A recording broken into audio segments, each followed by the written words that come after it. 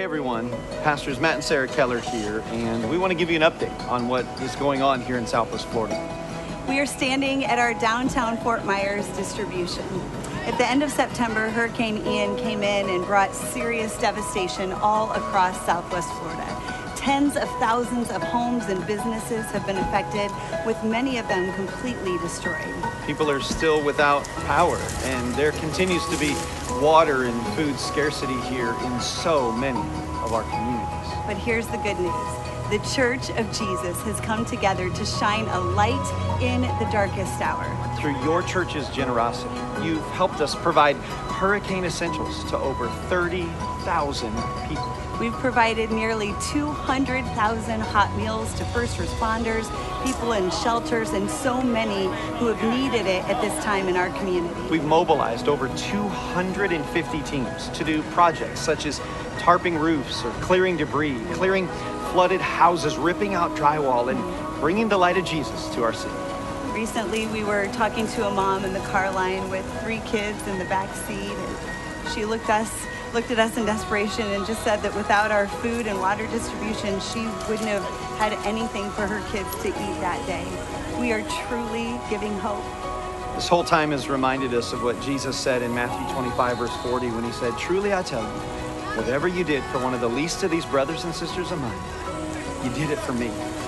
Church, we are not finished. We're in this for the long haul, and we know that our road to recovery will take a while, and we're so thankful for your continued partnership as we continue to shine the light of Jesus in Southwest Florida. Seacoast Church, Pastors Greg and Debbie, Pastors Josh and Lisa, we love you.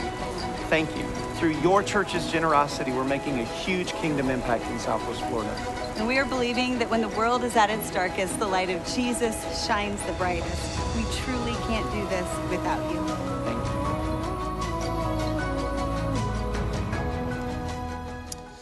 Isn't that great, seeing the church mobilize in times of need? Listen, that's one of 3 videos that were sent to us this week from different organizations just saying thank you. And I wanted to just show you one of them, and I wanted to tell you thank you. Because of your giving and your generosity here at Seacoast, we didn't have to take up a special offering.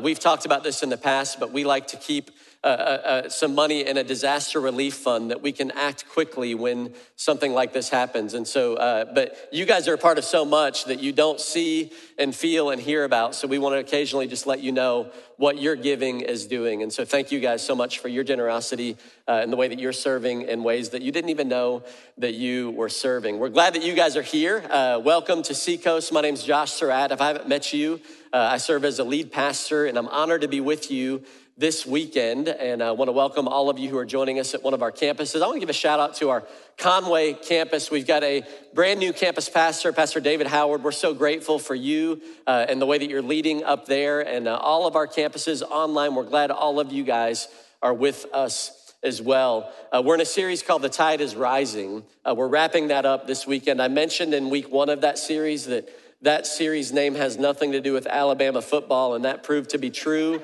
this weekend. But listen, we're not going to pile on your wounds. We're praying for you. If you're a Bama fan, know that we're not celebrating your loss, but we are celebrating Tennessee's win. We were all Tennessee fans this week. But it's been a great series, just talking about what God is doing, really believing and anticipating that we're in a season right now where God is moving in a unique way in our community, in our world. Last weekend, Pastor Greg talked about his vision and what he's doing to serve leaders and serve churches. And I just want to let you know that after his message last weekend, you guys have given almost $100,000 to invest in pastors. That means 66 pastors will go on the retreat next year, fully paid for by Seacoast Church. And so thank you guys for your generosity and believing in what he's doing. And one of the things that they do when they go out there, part of the way that they get into these guys' hearts is they take them fishing. They spend some time fishing. And I don't know about you, are there any fishermen or fisherwomen in the house today? Some of you guys love to fish. I could never get into fishing because for me, basically what fishing meant is going out into the hot sun, getting eaten alive by bugs and feeling like a failure because I would never catch anything. I just wasn't any good at it. But now that we've got this retreat center, every now and then I'll get a chance to go out there, and I'm learning from guys like Mike Little and Noah and some of the team out there that there's a lot of factors that go into actually catching fish. Not only do you have to have the right gear, right? You have to have that right rod and the right lures and all of that stuff. You have to have the right bait, right? You have to be feeding the fish something that they want. But there's a factor that I never really knew about until we started doing these retreats, and it has everything to do with the tide. The tide plays a huge role in whether the fish are biting. Now, pop quiz for you guys. Is it better to fish at high tide or low tide? Really neither. The key with fishing, I know I just wanted everybody to get that one wrong. You're welcome. The key is that the tide is moving. You want to be on the one side or the other of dead low or dead high tide, because when the tide is moving, the bait fish are moving and the feeding fish are moving as well. And so you want to fish at the right tides. In fact, when we have pastors that come out there, sometimes we'll fish at 9 in the morning, 10 in the morning. It just depends on what the tide is doing. And so as we were thinking about that, and we're in this series, The Tide is Rising, I felt like the Lord wanted me to finish the series this week with the thought of this, that we're gonna fish the tide. If the tide is rising, our job is to fish the tide. What if part of what God's gonna do, and we've been praying, you guys have been amazing, praying at 3:20 every day for God to move, for revival and renewal to happen in our families and in our church and in our world. But what if God had a significant role for you to play in that move of God? What if he had a significant role for me to play in that move of God? And I know some of you may be here for the very first time. Some of you may not even know what you believe about God. You're like, what are you talking about, Pastor? Well, I want to take you back to a story where Jesus was kind of coming onto the scene of his ministry, which I would say fits as a rising tide, fits as a moment where God moved in a significant way by coming down to this earth, and how he used some very unusual suspects, unusual people, in order to bring about a move of God. If you have your Bibles, it's going to be in Luke chapter 5, and I want to read you verses 1 through 11, and then we're going to do a short Bible study on what that looks like, and then I want to share some of the ways that we feel like God is calling us as Seacoast Church to fish the tide, to really be a part of what he's doing in this season of ministry. So Luke chapter 5, verse 1 through 11. It says, one day as Jesus was preaching on the shore of the Sea of Galilee, great crowds pressed in on him to listen to the word of God. He noticed 2 empty boats at the water's edge, for the fishermen had left them and were washing their nets. Stepping into one of the boats, Jesus asked Simon, its owner, to push it out into the water. So he sat in the boat and taught the crowds from there. When he had finished speaking, he said to Simon, now go out where it is deeper and let down your nets to catch some fish. Master, Simon replied, we worked hard all last night and didn't catch a thing. I relate to that. I really like that part of the story. But if you say so, I'll let the nets down again. And this time their nets were so full of fish that they began to tear. A shout for help brought their partners in the other boat, and soon both boats were filled with fish and on the verge of sinking. When Simon Peter realized what had happened, he fell to his knees before Jesus and said, "Oh Lord, please leave me.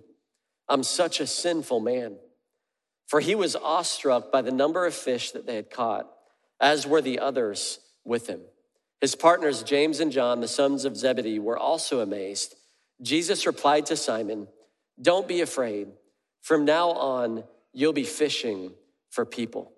And as soon as they landed, they left everything and followed Jesus.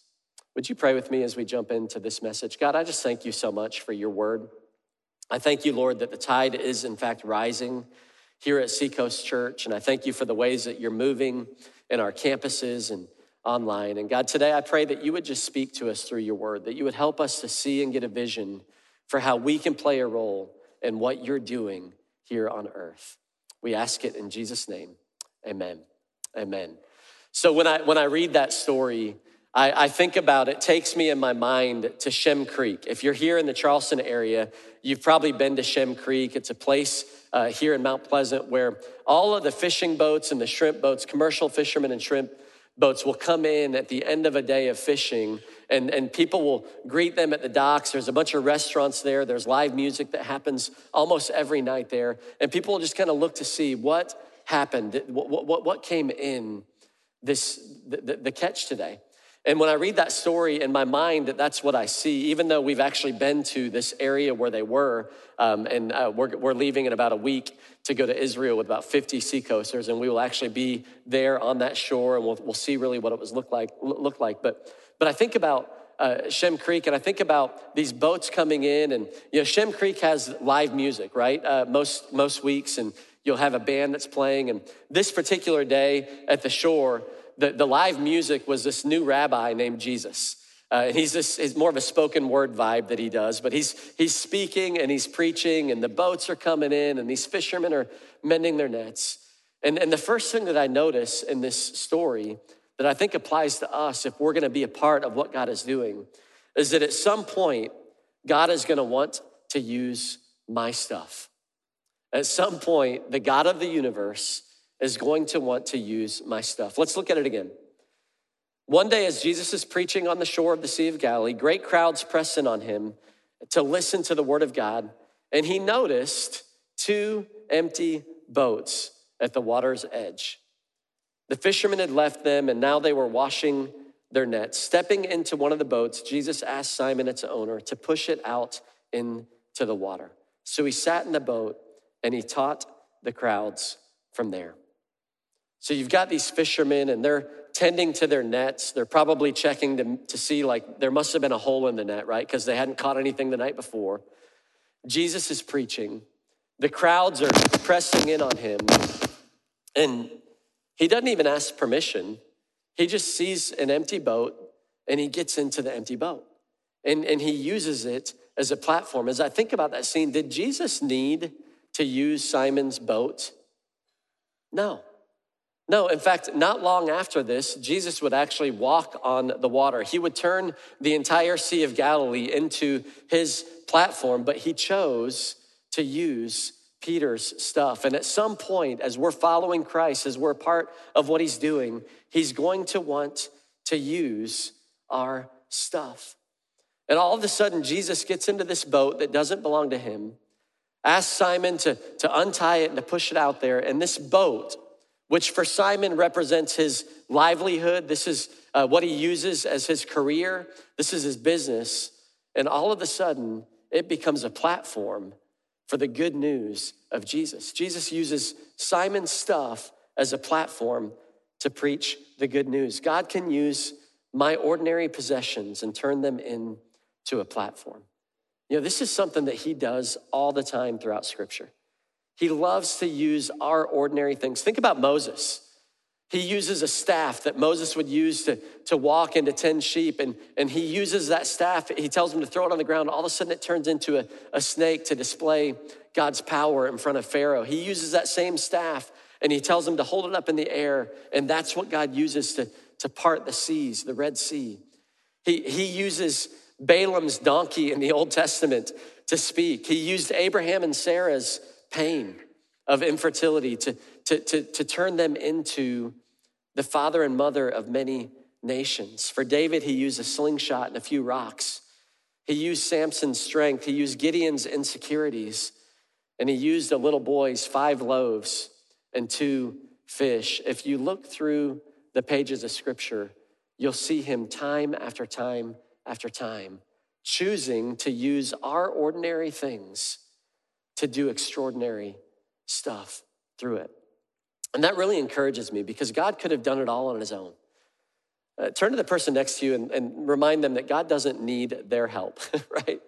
He's not like searching for ways to figure out how to do his work here on this earth. He's fully capable of doing it, but he invites us into his story. What would that look like for you? What stuff do you have that God might want to use to be a part of him healing people, serving people, doing ministry here on earth? Lisa and I, when we first got married, we had virtually nothing. We had no money. We had no education. She was in school, would go on to get an education, but we had no experience. What we did have was about a 1,400 square foot home, and we felt like God told us, hey, we want you to open up your home and start a married couples small group. How many of you would love to learn from a 21-year-old couple who'd been married for 6 months all about marriage, right? No, nobody wants to learn from a couple like that. But we were like, you know what? This is what we have. Let's do it. Let's open up our home. And it was amazing as people showed up. We had doctors that came and architects, professionals, and we had no idea what we were doing. But because we were willing to open up our home and say, God, this is your home, our home turned into a house of healing for us, for others who came into our home. And many of you have seen the same thing happen to you. Some of you have a home and God's saying, hey, would you be willing to open that up to me? Some of you have gifts of leadership or hospitality or generosity. Did you know God would like to use your stuff? He would like to invite you to be a part of what he's doing here on planet Earth.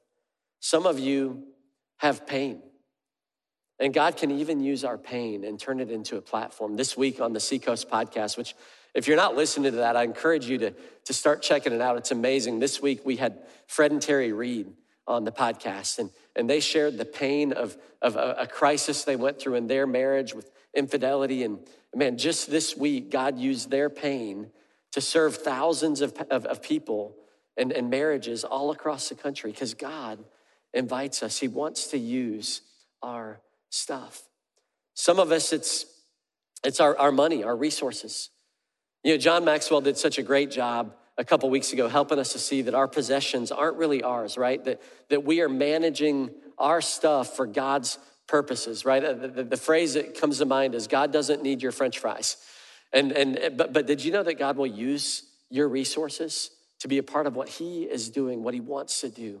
And Jesus' first real moment here in ministry, he chooses to use Simon's stuff. So the first thought for us is that at some point, God is going to want to use my stuff. The second thought that I saw as I was looking at the story is that my stuff in God's hands is infinitely more effective than my stuff in my hands. My stuff in God's hands is infinitely more effective than my stuff in my hands. Let's go back to the story for a minute. Go back to Shem Creek. You got this fisherman, Simon. He had a whole night of fishing, caught nothing. And Jesus now is using his boat. He's preaching from his boat. And when he finished speaking, he says to Simon, now go out where it's deeper and let down your nets to catch some fish. I want you to listen to Simon. And by the way, this Simon would end up becoming Peter, the one who Jesus would use to really build his church. But listen to the frustration in his voice. It's like he's honorable, he's respectful, but he's a little bit frustrated. He says, Master, we worked hard all night last night and didn't catch a thing. It's like he's wanting to make sure Jesus knows that throwing out our nets is not just an easy thing. Like there's a whole process that goes into that. We're just finishing up cleaning our nets and mending our nets. We've got to be ready to go back out tomorrow. But if you say so, I'll humor you. You're a pretty good preacher. You know nothing about fishing, but okay, we'll do this. We'll do this. I'll let the nets down again. And this time, their nets were so full of fish that they began to tear. They had to shout for help for their partners to bring the other boat, and soon the other boats were filled. I want you to imagine two boats so full of fish that both of them are on the verge of sinking. Simon's business was a lot better in God's hands than it was in his own hands, right? I mean, we're talking about a life-changing catch of fish. We're talking about a catch of fish that's gonna probably provide resources for the entire town to be able to eat and for their family. And they realize in that moment that, man, my stuff, when I'm willing to be open-handed with it and allow God to use it, is in a lot better hands in God's hands than it is in my own. what holds us back from letting God use our stuff? I think for most of us, we have this idea that God just wants to take all of our stuff from us. And I think about this story where Peter's like, hey, yeah, you can use my boat, and Jesus uses his boat, but it's like Jesus wants to prove a point, and there's a fine line here where people have misused these kinds of teachings and scriptures to say, hey, if you'll give God your money, he'll give you 10 times more, and you just name it and claim it, and God, I'm gonna give you my car, and you give me a mansion, and that's not at all what is happening here. But what Jesus is doing is showing Peter, hey, I can take care of your needs. You can trust me. I'm a good God. I'm a good rabbi. I'm a good teacher. And he puts his nets down, and all of a sudden they have this amazing catch of fish. And I don't know about you, but maybe I'm just a bad dude. I read this scripture and I'm thinking, what would I do if I was Peter? What would I do? And I think if I was Peter, I would pull my business leaders, my partners over onto the shore with Jesus, and I would say, hey, Jesus, we'd like to offer you a part of our business. If you could do that once or twice a month, we're gonna give you 50%. I just envision Shark Tank, right? Like, we're gonna give you 50% of what we're doing. You just do that once or twice, and we could go into business together, right? It's because they realize, man, this guy is amazing. They realize, man, my stuff in God's hands is a whole lot better than my stuff in my hands. What would it look like for you to let that truth sink deeply into your heart? I was talking to a friend of mine this week who's in the service with us today, and he called me after last week's message, and he said, hey, man, I really want to be a part of what y'all are doing and what's happening out at Church Creek, and he's in the insurance industry. And so right now, open enrollment's getting ready to start, and it's kind of the real busy season for them for the next couple of weeks. And he said, here's what I did last year. Last year, I really felt like God told me to just trust him with this season of my life. And he said, I'm a tither, so he gives 10% of his income to God. That's something that he's been doing for a while now. But he said last year, he felt like God told him to give 10% more of his income during that season. So just during open enrollment, during a couple of months during that season, to give another 10% to serve pastors and to serve what God is doing. So he called me to tell me this story, and he said, man, this past year we had the biggest year that we've ever had in our business happened in this past year. And he was calling to let me know he was wanting to do it again and to help get that set up for him. And as I was talking to him, there was no sense of like, man, name it and claim it deal. It was just, man, I just was obedient to what God was calling me to do. And it's been amazing to see what God has done in my business through this. And he was like, I'm looking forward to doing it again. And he even said, hey, last year we gave X amount. This year, I'm just hoping that we're gonna give about 10 or 15% more than that, just believing that. But it was fun for him. This is not like I feel like I should do this because God, no. We know that God loves a cheerful giver. In fact, the Bible says that you should never give out of compulsion. You should never give reluctantly. So if that's where your mind is, but Peter, this happens and he's like, man, wow, God is amazing. God is able to do so much more with what's in my hands than I can. And so Peter's in this moment, they've got the full boat. I told you what I would probably do, but I want you to notice what happens for Peter. He doesn't offer Jesus a business deal. In fact, what he does is he falls to his knees. And he's completely overwhelmed. We learned that the third thought for us in this story, which is this: surrendering my stuff to him will ultimately lead me to my purpose. See, for God, it's never about our stuff. He doesn't need our stuff, but he wants us. He wants our lives. He wants to show us a life of purpose. Look what happens with Simon Peter. Verse 8. When Simon Peter realized what had happened, he fell to his knees before Jesus. And he said, "Oh Lord, please leave me. I'm such a sinful man." For he was awestruck by the number of fish that they had caught, as were the others with him. His partners, James and John, were so amazed. But look what Jesus said to him. Don't be afraid. From now on, you're going to be fishing for people. And as soon as they landed, they didn't go into business together. In fact, they left everything and followed Jesus. It's so fascinating for me to see Simon Peter's response to this miracle, isn't it? I mean, God just shows up in this powerful way, and instead of being excited about the fish, instead of, it's like he realizes he's in the presence of a living God, and he's awestruck by this miracle. And much like what happens to me, and maybe it's happened to you sometimes, when you're in the presence of God, you realize how sinful you actually are. You realize how little you actually are. And so he just gets on his knees and he's like, Jesus, get away from me. You have no idea how sinful I am. And what I love about this story is that it's in that moment. It's in that moment of humility.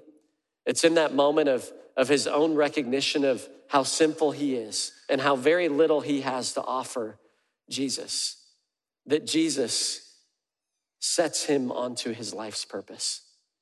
I love it that it wasn't after a night of him catching all of this fish that Jesus is like, you know what, man, you're a really good fisherman. Maybe you should come join me. I need those gifts to help me learn how to fish for people. No. It was at this moment of, I have nothing. Jesus, I don't feel worthy to be in your presence. And some of you feel that way when you show up to church on the weekend, or when you get in the presence of a mature Christian, or you get into worship and you're like, I feel so sinful. Jesus, if you knew what I was up to last night, if you knew what my life really looked like, you would not want anything to do with me. And it's in that moment that Jesus says, hey, I want to invite you into a life of purpose. I want to invite you into a life that you never dreamed was possible. And so many of us are trying to figure out, why on earth am I here? What is life all about? What is the purpose? And Jesus is like, man, just come with me. I want to show you what life is all about. I had one of these moments. I feel like how Peter must have felt this week. I had a really cool opportunity on Thursday of this week. My brother and my dad and I went up to Washington, D.C. for one day, and we spent the full day with John Maxwell and a woman by the name of Doris Kearns Goodwin. Anybody ever heard of Doris Kearns Goodwin? Yeah, she's probably one of the most renowned historians, presidential historians that's alive today. She's written a number of books. She wrote a book called Team of Rivals that studied Abraham Lincoln and his leadership, and she's written a number of books on presidents. I asked her how long it took her to write Team of Rivals. 8 years that she spent studying the life of Abraham Lincoln. So we did one day with her, and the whole day was about learning from Abraham Lincoln about his life and his leadership so that we could become better leaders. And I'm telling you, it was amazing. This woman has such a gift. I felt like I spent the day with Abraham Lincoln. From his childhood, stories of his childhood and losing his mom and what it was like to grow up on the farm that he grew up on, to his early days of politics. And I've always loved Abraham Lincoln. What an amazing president. Not a perfect man, right? But an amazing president. Led our country through the Civil War and the Emancipation Proclamation. And as we're going through this day, I'm falling more in love with Abraham Lincoln. I'm wanting to be more like him. I'm learning, taking pages of notes of his leadership. And then we move towards the end of Abraham Lincoln's life. And I became painfully aware again of my family's role in the death of Abraham Lincoln. We ended up going over to Ford's Theater. And this is the theater where John Wilkes Booth assassinated Abraham Lincoln. And as you walk through Ford's Theater and you see the story of the last day of Lincoln's life, and you go down into the library area, you'll see some familiar names in Ford's Theater. I want to show you a couple of the pictures that I took. That's John H. Surratt. John was involved in the conspiracy to kill Abraham Lincoln. You've got the next picture is Mary Surratt. Mary was the owner of a halfway house, and it was in that home that they conspired to kill Abraham Lincoln. The next picture is Mary and John Wilkes Booth together, which just was a stark reminder for me of our family's role. And then this next picture is a little bit grainy, but it's a real picture, and that's Second one on the left is Mary Surratt. It's an actual photo that was taken. She was the first woman to ever be hanged by the U.S. government, convicted in the killing of Abraham Lincoln.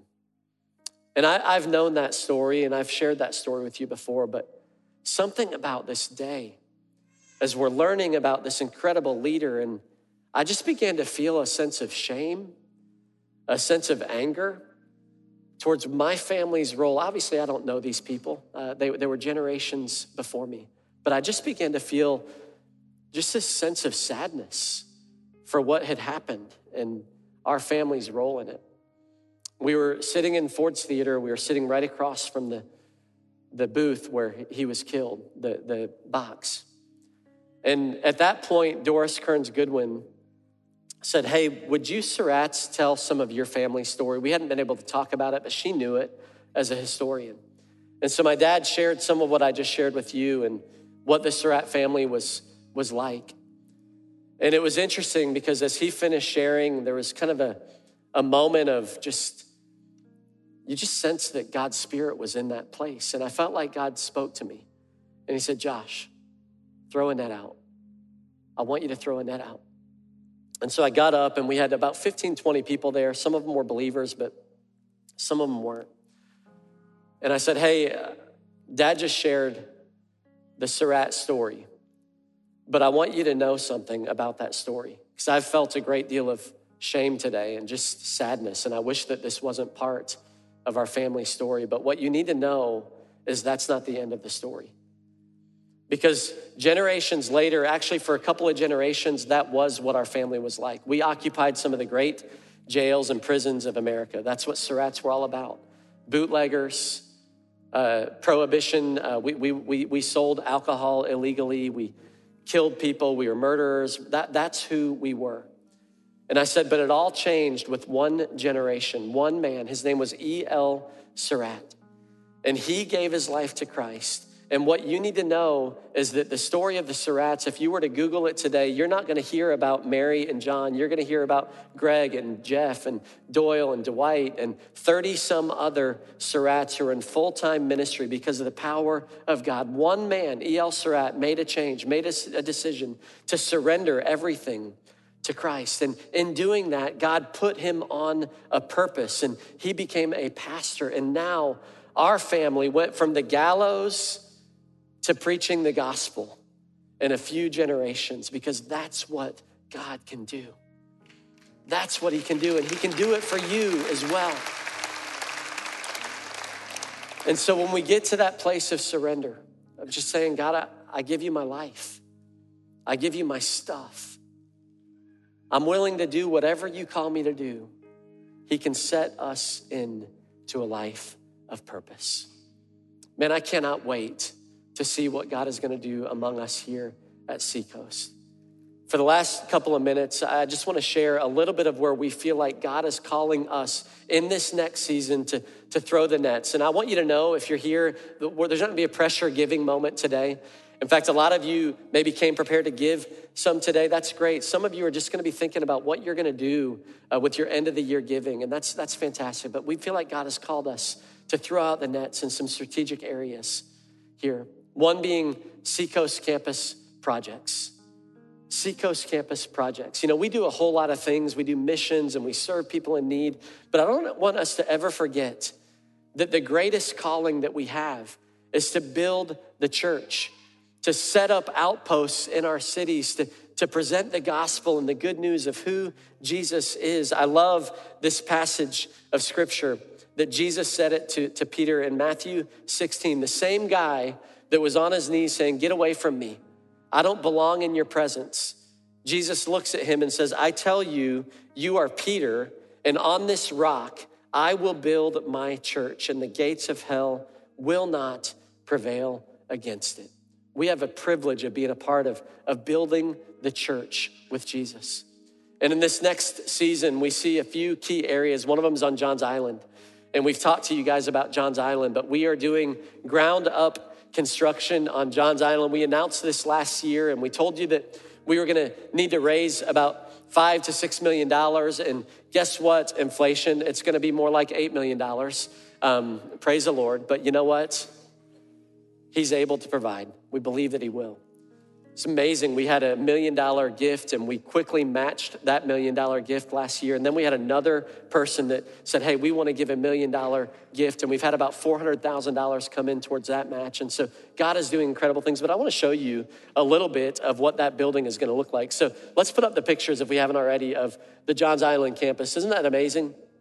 It's going to be a place, an outpost, right at the corner of Bohicket Road and Plowground Road. And we're gonna build that campus. We're hoping to start construction middle of next year. And we're gonna see God do incredible things through the campus on Johns Island. It's a little quiet in here, but on Johns Island, they are going crazy. Let's give it up for what God is gonna do in Johns Island. I want to briefly mention Greenville campus as well. We love you guys in Greenville. Greenville's been setting up and tearing down. We have found a building that we believe is the one that God has called us to. It's going to be a lease situation. It's going to take about $2 million to upfit that building. And so we're beginning the process of raising money for that as well. We also have a lot happening in Somerville. Somerville has been our fastest growing campus. And so in December of this year, we're actually going to purchase the building that we're currently meeting in Somerville. So that's going to be about a $4.8 million purchase. And we're looking to expand there. And then check this out. There are 5 5A schools in the town of Somerville. Somerville is bursting at the seams on all sides. And so 1 year from now, the fall of next year, not only are we going to continue to expand our current building, but we're going to plant a new Somerville campus at a location to be disclosed later. And so I'm excited about what God has called us to do in building the church. We're going to continue to build in Manning. We've purchased a building in Manning. We're currently leasing that out. That lease ends in 2024. And so we're looking forward to upfitting that. A lot that we're going to do in Seacoast campuses. In fact, we've got about $17 to $18 million worth of vision for our Seacoast campuses. The good news is that's fully funded. The bad news is that money is in your pockets. And so, but here's what we love to say at Seacoast, and I really truly mean this. We just determine the vision as a team, and you guys help us set the pace for that. And so there's no pressure on that. We're not looking to do everything, next month. We just want you to pray about, would God call you to be a part of that vision? And we know he already has stirred many people's hearts to be a part of that. But there's another thing that we're gonna do. There's a lot I could talk about, next generation. I'm not gonna get deep into that, but man, we are seeing so much happen. We had more kids at Kids Camp and more students at Custom Camp than we've ever had in the history of our church. And this is after a pandemic. This is after the camp before that got nicknamed COVID Camp, because we had so many kids that got sick at that camp. But God has restored and renewed, and it's been amazing. But one other project I want to tell you about before we jump into response time. And by the way, you've got a card that you got. I think it was either on your seat or it was handed to you. And it goes into a whole lot more detail. But with global missions, we live in such a unique time. Jesus told us one of the last things that he said was, therefore, go and make disciples of all nations, baptizing them in the name of the Father, of the Son, and of the Holy Spirit, teaching them to obey everything that I've commanded you. And surely I am with you always to the very end of the age. All nations. We've always felt a call to all nations. Did you know that in our lifetime, a lot of the Bible experts believe that it'll be about 2033 or 2034, that the Bible is going to be translated into every language on the earth. In our lifetime, the Bible is going to be translated into every single language on the earth. And last year, about a year ago, I heard about a project that Biblica and One Hope are partnering on, and to really accelerate the process of translating the Bible into every language. And so we began to pray and talk as a team and go, man, we would love for Seacoast to be a part of it. It costs about $1 million to translate the Bible into a language. And so we began to pray together and go, hey, what role would God have us to play in it? And God has opened up the door for us to translate the Bible into the dialect of Eastern Punjabi. I probably am not saying that right, but it's a part of the world in India and Pakistan. 68% of the people that live there are living below the poverty line, And there are 48 million people that speak that language. And they don't have a Bible translated into their language. What do you say, Seacoast? What if we were a part of translating the Bible for 48 million people to be able to see and know the gospel and the love of Jesus Christ?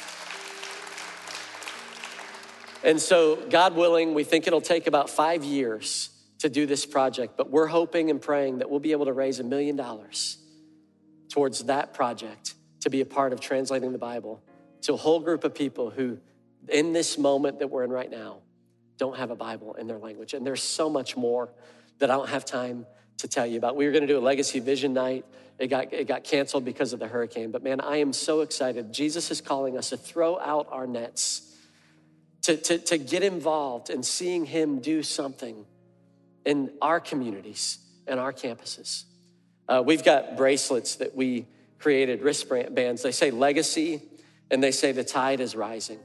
And our campus pastors will let you know during response time where you can get yours at your campuses. But I'm just wearing this as a reminder. You know, we did prayer at 3:20 every day. We've wrapped up that season with this week's message. But I want to encourage you, one of the things that I want you to do in response is to grab a wristband. And every time you see that, maybe you'll wear it, maybe you'll place it somewhere where you'll see it. I want you to think about the boat that Jesus chose to step into. The fact that God would use a sinful person like Peter, and he wants to use you and me as well. And as the tide is rising, that we would just reflect, God, what's my role gonna be in that? Are you want me to play a role financially in that?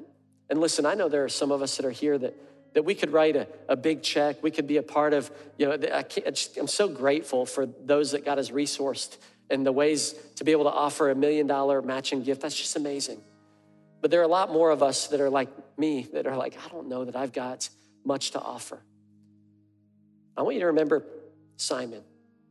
He said, man, I am a sinful person. I got nothing to give. That it's in that place that God says, hey, I can take your ordinary and I can use it for the extraordinary.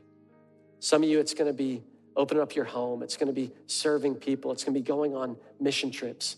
But God's inviting all of us into this journey to throw our nets on the other side of the boat and watch and see what he does. Would you guys pray with me as we close? Father, I'm so grateful for your love, for your grace.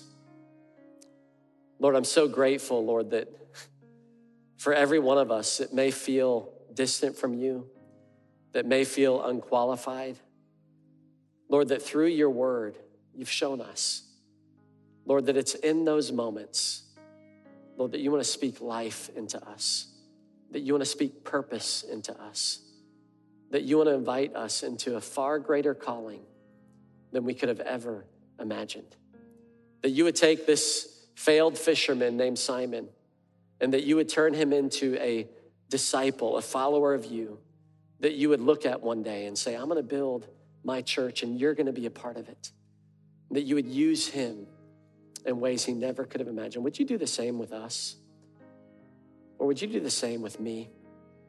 Lord, would you help us to be a part of the tide rising in our homes and our cities? We ask it in Jesus' name, amen. Amen. Well, hey, we're gonna respond to God. We're gonna respond to God. And the question that we ask is, number one, what's God saying to you today? What's he saying to you? You know, you're not here on accident. Why did he call you to be here today? And what are you gonna do about it? And there are a lot of different ways that we can respond. You know, some of us, maybe for you, you need to go to the cross. And much like Peter in that moment, just feeling unqualified, feeling painfully aware of his own sin, his own shame, just gonna go to the cross. Maybe you've been carrying something, just leave it there. Say, Jesus, would you exchange my sin for your grace, for your forgiveness, for your love? And whatever you're walking through, go to the cross. Let Jesus do a work in your life. Some of us are gonna come and receive prayer. Maybe you're walking through something hard right now and you just need somebody to pray with you and believe with you and stand with you. Some of us are gonna go light a candle. And maybe that candle for you represents somebody that you're praying for. Here was a thought that I had that I didn't have time to preach, but now that we're on response time, it's like I get a whole new clock. It's amazing what the team can do. But when Jesus told him to throw the nets out on the other side of the boat, I mean, basically just about every fish in the Sea of Galilee just happened to be right there where they needed to be. And it's amazing to me because Jesus created those fish. He created that sea. He knew where they needed to be. And maybe you've been praying for somebody who feels like they're lost or swimming far away from where any net might reach them, but God knows where they are. He knows how to find them. He knows how to bring them in. Maybe you're going to go to the candle and just pray for somebody. But man, you love that the tide is rising, and you love that somebody's going to be reached in Greenville and Asheville and Johns Island. But man, you've got somebody in your own life that you're praying for. Go light a candle. Say, God, would you do something? Would you, Lord, cause them to be where you are, where the nets are, that they would be a part of what God is doing here. And then for all of us, I would just ask you to consider being a part financially of what God is doing. Here at Seacoast, when we talk about stuff like this, I hope you feel and know this is a low pressure environment. I don't want you to give out of compulsion, but I do ask you just to pray. I believe that everything that we own belongs to God. And so if he's calling us to do this vision, if he's calling us to reach people in these parts of, and you may go, well, man, what about here? What about the seats in Mount Pleasant? Well, just know that all of us are sitting in seats that somebody else sacrificed for at some point. And so we get to be a part of doing that as well. But just to go, God, what role would you have me to play?